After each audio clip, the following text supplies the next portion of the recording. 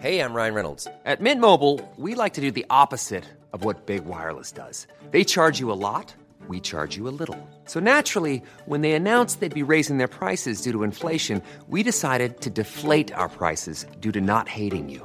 That's right. We're cutting the price of Mint Unlimited from $30 a month to just $15 a month. Give it a try at mintmobile.com/switch. $45 up front for 3 months plus taxes and fees. Promo rate for new customers for limited time. Unlimited more than 40 gigabytes per month. Slows full terms at mintmobile.com. I'm Sandra, and I'm just the professional your small business was looking for. But you didn't hire me because you didn't use LinkedIn Jobs. LinkedIn has professionals you can't find anywhere else, including those who aren't actively looking for a new job, but might be open to the perfect role, like me. In a given month, over 70% of LinkedIn users don't visit other leading job sites. So if you're not looking on LinkedIn, you'll miss out on great candidates like Sandra. Start hiring professionals like a professional. Post your free job on linkedin.com/people today. This is Internet Marketing.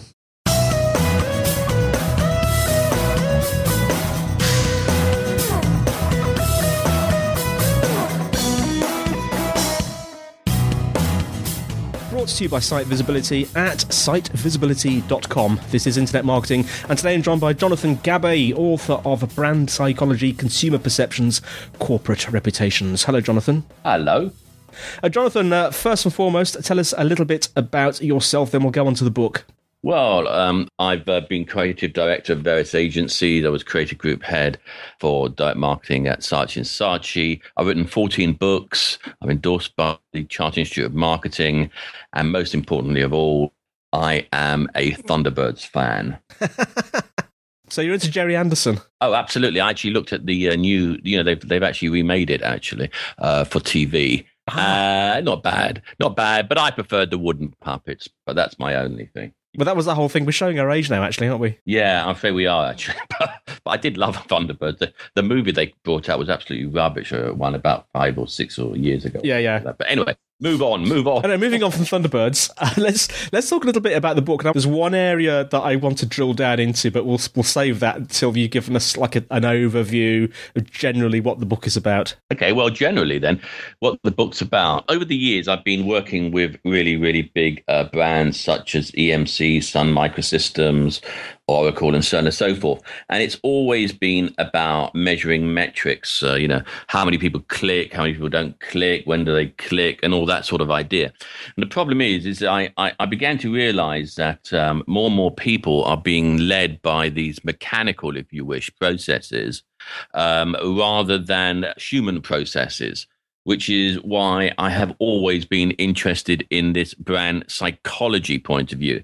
So I took an MA in psychotherapy, and I realized that sometimes people are clicking or not clicking because of reasons which have got absolutely nothing to do with any current metrics or ways of measuring these metrics. So that's what made me start thinking, well, what is it really about? And we go back to human psychology. After all, social media, we've always had social media.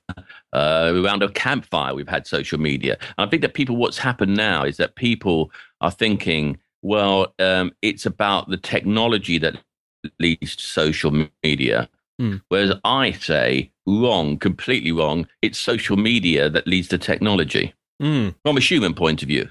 That's fascinating. There's a particular area of the book that stuck in my mind, which I think you've called disinhibition. Is that right? Disinhibition? Have I got the wording right there? No, disinhibition. Disinhibition. You're like me, even though I wrote the first time I spoke about it, I got that tongue twisted as well. But that's what it's actually called. That's the psychological term for it, yeah. The reason it really struck a chord with me is because, it's one of those things where you notice something in life, but you never really stop and quantify it and really think about it.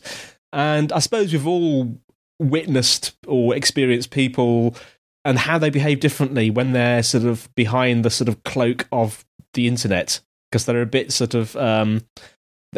more difficult to trace. So people behave differently, and I found that whole area really quite fascinating. I'd like to drill down into that if I can. Just give us an overview of what it's sort of talking about. Well, what it's talking about with online disinhibition, well, we got it there. Yeah, disinhibition. Is what it talks about is how people sometimes, no, I'm going to go beyond that, actually. Often they write things online which they don't truly feel. For example, there's a general election coming up in the UK. Yeah. And what people may say on a survey to a political party and how they will actually vote could be complete opposites. And it's an interesting thing. So why is that? And I think a lot of it, to summarize, hoping in a couple of sentences, I think a lot of it is because it's what other people, what they feel that other people would want them to say, and what they feel they would like to convey themselves as in front of these other people. And a good example of this in the United Kingdom was a Jeremy Clarkson story. Oh, yeah. Where I'm sure everyone or your listeners have heard about this Jeremy Clarkson thing, where, you got over 1 million people online who were saying, we must save Jeremy Clarkson. And what's interesting about that is that a week later, everyone was starting to say, well, not everyone, but the majority was starting to say, because of what the BBC had said, well, actually, we shouldn't have people like Clarkson around. And it's all because part of it, not all of it, part of it is because people are kind of, it's in a way, how can I put it? It's like riding the bandwagon. It's like, well, my peers are saying this. But it's sheep, isn't it? Following sheep. Yeah, that's right. It is like following sheep. But it's more than following sheep. It's a look. I'm going to put it a different way. When people take a selfie, I was at my niece's birthday party. Okay, she's 9 years old, and she had all her friends around and all that sort of, usual stuff. Anyway, and I noticed there at the birthday party that with all these kids, what they did is that they had their phones and they were taking selfies. And so they were taking selfies of, 2 of them together, 3 of them together, whatever it might be. But they were always taking these selfies. And it occurred to me then that what's happening here is that these selfies are not really about selfies about you and the person in the picture.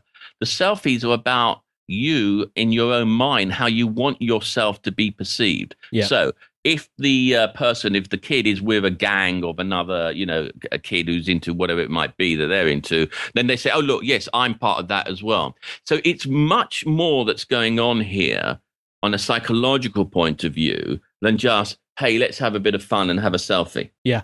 It's interesting stuff. I mean, it brings you, it draws you rather closer and closer to what is really going on here.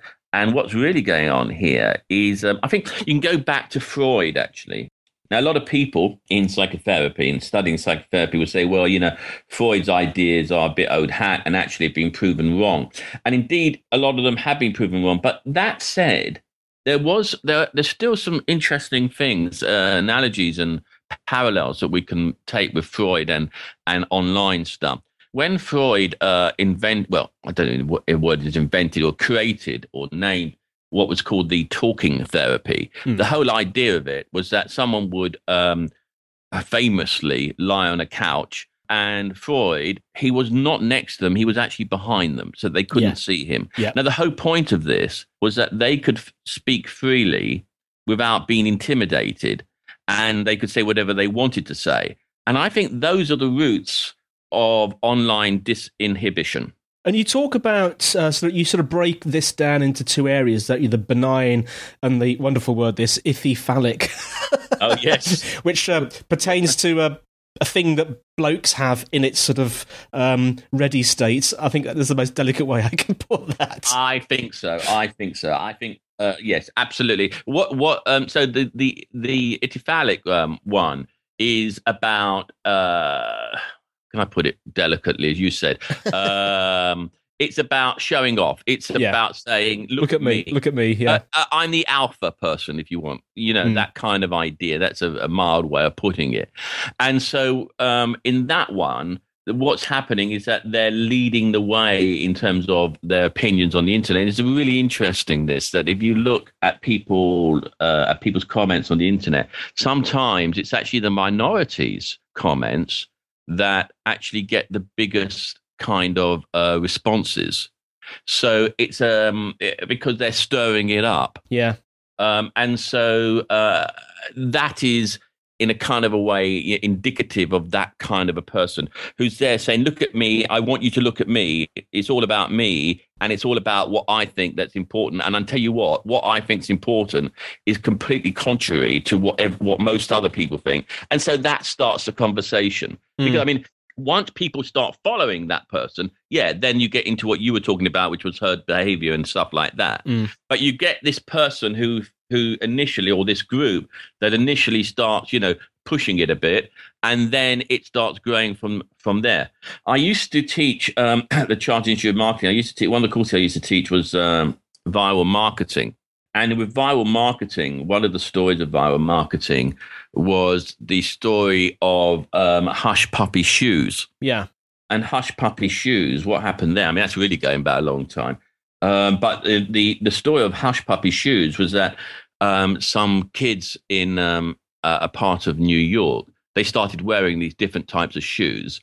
So they were the minority. Yeah. And then what happened was that other people say, hey, that's cool because that's different. And so you then get into the usual product life cycle where you get, innovators, laggards, and all the usual stuff. And so it starts with those people, the phallic people, and then it goes into herd behavior. So how can online marketers sort of plug into this or ride the wave of this sort of natural human tendency to behave when they're sort of looking at things online? The first thing to do, and I would advise this really very strongly, after 30 years of being in the business, I would advise this really. That's why I'm repeating it. It is important. Mm-hmm. Stop producing campaigns which is just led by this mechanical software way of doing things, because that is not what's really going on in people's minds. And thank goodness for that, because as I said before, and I've explained it now, that people do things, say things, publish things, which are published for reasons which are not necessarily going to be reflected in any kind of big data kind of tracking device. So I would say it's time now to start thinking about big data from the point of view of the biggest brain of all, and that is the human mind. And we are not doing this at the moment. We're just going by, it's the overwhelming numbers. And so if the overwhelming numbers are saying something, then that must be true. But clearly, it's been proven time and time and time and time again that this is not. Now, I understand a lot of marketers today, like everybody else in a lot of professions, are worried about their jobs, and they're worried about being measured and so on and so forth. And so what they're using big data for is to say, here is the tracking. Look, we've got so many people that were going onto this Facebook page or that tweet or whatever it might be. But actually, what's happening is it's not proving anything whatsoever. And so really, funny enough, in a way, that in itself is an example of disinhibition. It's saying, okay, well, here the facts are proving it, so it must be right because my peers say it must be right. But actually, it's completely wrong. Now, let's talk about some examples. I know you've got an interesting story about Apple and these new smartwatches, haven't you? Yeah. Many of us have those stubborn pounds that seem impossible to lose, no matter how good we eat or how hard we work out. My solution is PlushCare. PlushCare is a leading telehealth provider with doctors who are there for you day and night to partner with you in your weight loss journey. They can prescribe FDA-approved weight loss medications like Wegovy and Zepbound for those who qualify. Plus, they accept most insurance plans. To get started, visit plushcare.com/weightloss. That's plushcare.com/weightloss. Hiring for your small business? If you're not looking for professionals on LinkedIn, you're looking in the wrong place. That's like looking for your car keys in a fish tank. LinkedIn helps you hire professionals you can't find anywhere else, even those who aren't actively searching for a new job but might be open to the perfect role. In a given month, over 70% of LinkedIn users don't even visit other leading job sites. So start looking in the right place. With LinkedIn, you can hire professionals like a professional. Post your free job on linkedin.com/people today. Hey there, it's Michelle Norris. I'm host of a podcast called Your Mama's Kitchen. When I travel, I'm usually looking for a way to find a taste of home when I'm not at home. And one of the things I love to do when I am at home is entertain. And Airbnb allows me to do that. When I was in California recently, I rented a house that had a great kitchen. And when we were sitting around the table, we're all thinking, we're in someone else's house. Someone could be in all of our homes as well. If you have a home, but you're not always at home, you have an Airbnb. Your home might be worth more than you think. Find out how much at airbnb.com/host. It's interesting. Now, Apple, it looks like, to all indications show, that Apple's changing slightly the way that they're selling. So their selling model, it used to be, a lot of it was relying on what I call the Apple Cathedral of devotion, which are the Apple stores. So you go into the Apple Cathedral and you pay your respects to the deity that is Steve Jobs and all the rest of it. Now, the thing is what's happening now is that with the new Apple Watch, they have started pushing forward pre-orders for this watch before it's actually in the actual Apple Store itself. In fact, we know that even 8 months prior to the event, or maybe slightly more, actually, I can't remember, 8 or 9 months, something like that, we had the first peek at the watch. And nobody at that point was thinking, well, why are they showing us a peek at the watch now? Because usually with Apple, you know what Apple's like, they make a big hullabaloo about, a new phone or whatever it might be, and then they launch it and everyone wonders what it's going to be. And then within a week or whatever it might be, it's in the Apple Cathedral. Now, this time, though, it's all been online. It's all been about building up expectations online, but selling it online. So what happens now is that it's not just about touching and feeling it, although it will be out there. And indeed, a lot of Apple stores are putting in displays which are just for the watch. But in addition to that, it's about people talking about it, and saying to people, I have already pre-ordered my watch because I'm ahead of the technological curve and stuff like that. Yeah. And so we go back to what I was saying before, which is, reflecting what you think other people are going to think about you. So it's a bit like this. I'll give you a different way of looking at this. Let's go away from the internet for a second, and I'll tell you a true story. As a brand journalist, because a lot of magazines and so on and so forth ask me to write for them, I get invited, like I guess you do, to press launches and all the rest of it. And most of the time, I can't be bothered to go. However, there was once a time that Armani invited me to some launch of something or other, and it was in London near Knightsbridge. And I thought, between you and me and your listeners, so let's not spread it anywhere else, okay? Keep this to the family. But I thought I'll go along because I might get a free tie out of them. They give these goodie bags. So anyway, so I went along. I listened to a boring speech about, well, to be honest, you can't even remember what it was about. All I was thinking of, what's going to be in that press goodie bag? I got the goodie bag, and in it was some boring brochure. A bag looked very nice, had some rope on it instead of for a handle and stuff like that. Yeah. But no tie, no perfume, no nothing. And I thought, what a swizz. So anyway, I went around the corner. I had nothing to do for 20 minutes. I went around the corner and I went to Harrods because that was around the corner where that place was. Anyway, so I'm looking in Harrods and I go and just look around and I thought to myself, this is a really great place because all the salespeople were very attentive to me. Yeah. And they were saying, how are you? Good morning, sir. And da-da-da. And I thought, maybe, from a branding point of view, this is really what Harrods, why they've got such a great name.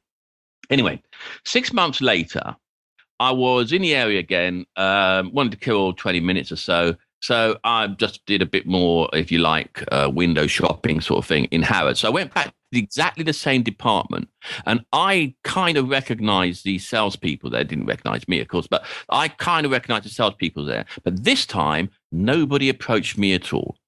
And the only difference between this time and the former time was that in the former time, I was carrying that Armani bag, shopping bag, and this time I was carrying a Sainsbury's bag. So what's happening here is that it's saying, from a branding point of view, even the shopping bag, okay, it's saying, this is who I am. This is where I the brand I invest in. But it's also saying stories to myself. It's saying, this is who I want you to think I am. And it's also saying, this is what I want to be. And so all of these sorts of things come into play when it comes to this idea of people acting, reacting, and dealing online. So there's more to it than being led by a dumb computer, however it is looking at the metrics. It is time, it really is time, to start looking at the cognitive web rather than just big data. Yeah, so I guess when we're online, we need to have the online version of an Armani bag. Yeah, you're right. You are absolutely right. And in the online version of the Armani bag, going back to the Apple Watch, for some people will be, hey, look at me, I've got all the Apple stuff. Yeah. Or another one. Look, here's another one.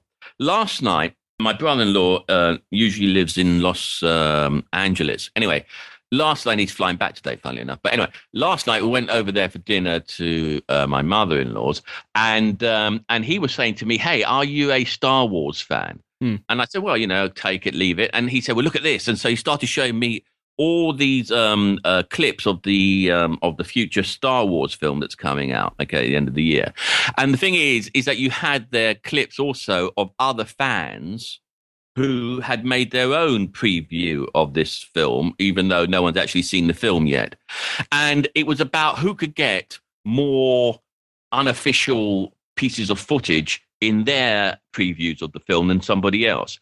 So, in other words, the story that they were saying is, I'm a bigger and therefore, and here comes the big A word, and this is really important, I'm a bigger and therefore more authentic fan than you are.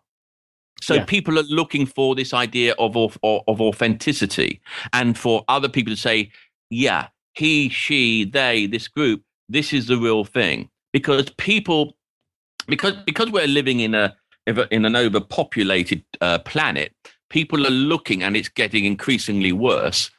People are looking for some type of identity, some type of meaning, some type of purpose, and they're looking for the tools that show other people, and indeed themselves, as I was talking about, it's also talking to yourself, that they are authentic. And that's why so many things, going even wider than this, seeing that we're just shooting the breeze here a little bit, but going even wider than this, that's why I believe, from a psychology point of view, you have such an increase in fundamentalism as well, because people are looking for ways to say to themselves, look, I can see what's going on in the world. Job prospects aren't what they were. Housing prospects aren't what they were, and so on and so forth. And I need something that I can hook onto that gives me a sense of purpose and authenticity. Now, whether I agree with that, their purpose or authenticity is irrelevant to this argument. What is relevant, though, is that it is something that is happening today, and that unless we as brands, we as a society, we as a culture understand this human psyche, I'm afraid it's going to get even worse. Well, on that lovely high note, let's just summarize if we can, because we need to, online marketers need to be aware of this sort of shift in the psyche, if you like. Just in summary, what should we be doing to market in the right way for this? Well, to answer that, I'm going to go back to 2007. In 2007, there was a book that came out which was called The Black Swan, not to be confused with the movie, which is a great movie, but it has absolutely nothing to do with that. And it was by a professor called Nassim Nicholas Taleb. Yes. And what he did is that he looked at why people make decisions. Yeah. He looked at making decisions from the point of view of doing all your calculations, opinion polls, software, whatever it might be, yeah, so that you're going to make the right decision. So in other words, all this big data kind of stuff, although this was a prelude to big data as we understand it today. All right. Now, what's really interesting about Taleb, and he studied this all his life, this kind of area, is that he found in most cases that when people, right, who had experience of whatever the subject was, you've got to have experience of the subject, but when people who had experience of the subject, when they went by their gut feeling, as opposed to what the computer says or whatever, in most cases, their gut feeling was right, and the official metrics were wrong. Okay. Now, that is really interesting.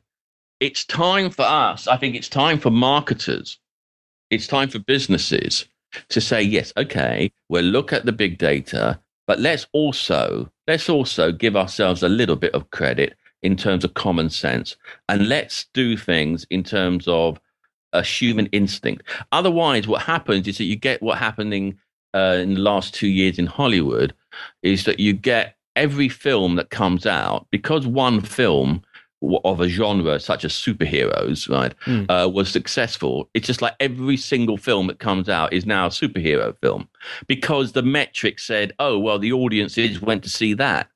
And so what happens is that you're being ruled by the computer rather than the computer following your lead.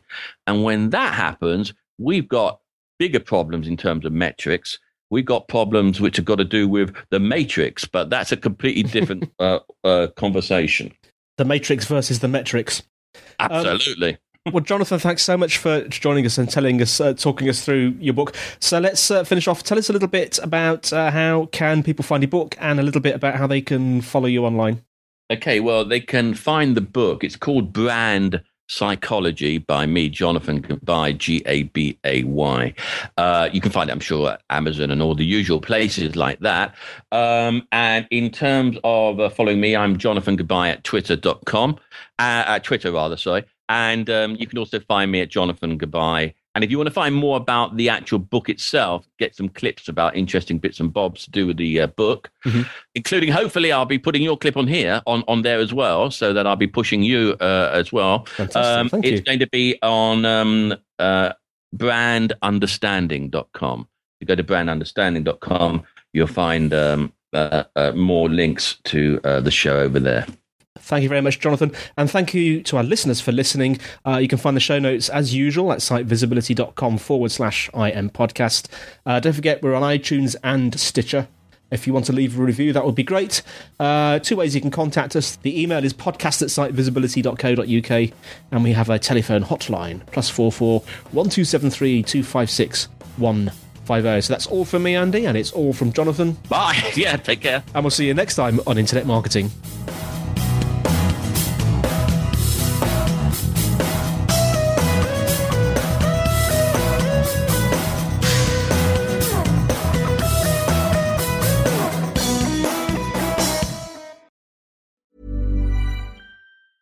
Mom deserves the best, and there's no better place to shop for Mother's Day than Whole Foods Market. They're your destination for unbeatable savings, from premium gifts to show-stopping flowers and irresistible desserts. Start by saving 33% with Prime on all body care and candles. Then get a 15-stem bunch of tulips for just $9.99 each with Prime. Round out Mom's menu with festive rosé, irresistible berry chantilly cake, and more special treats. Come celebrate Mother's Day at Whole Foods Market.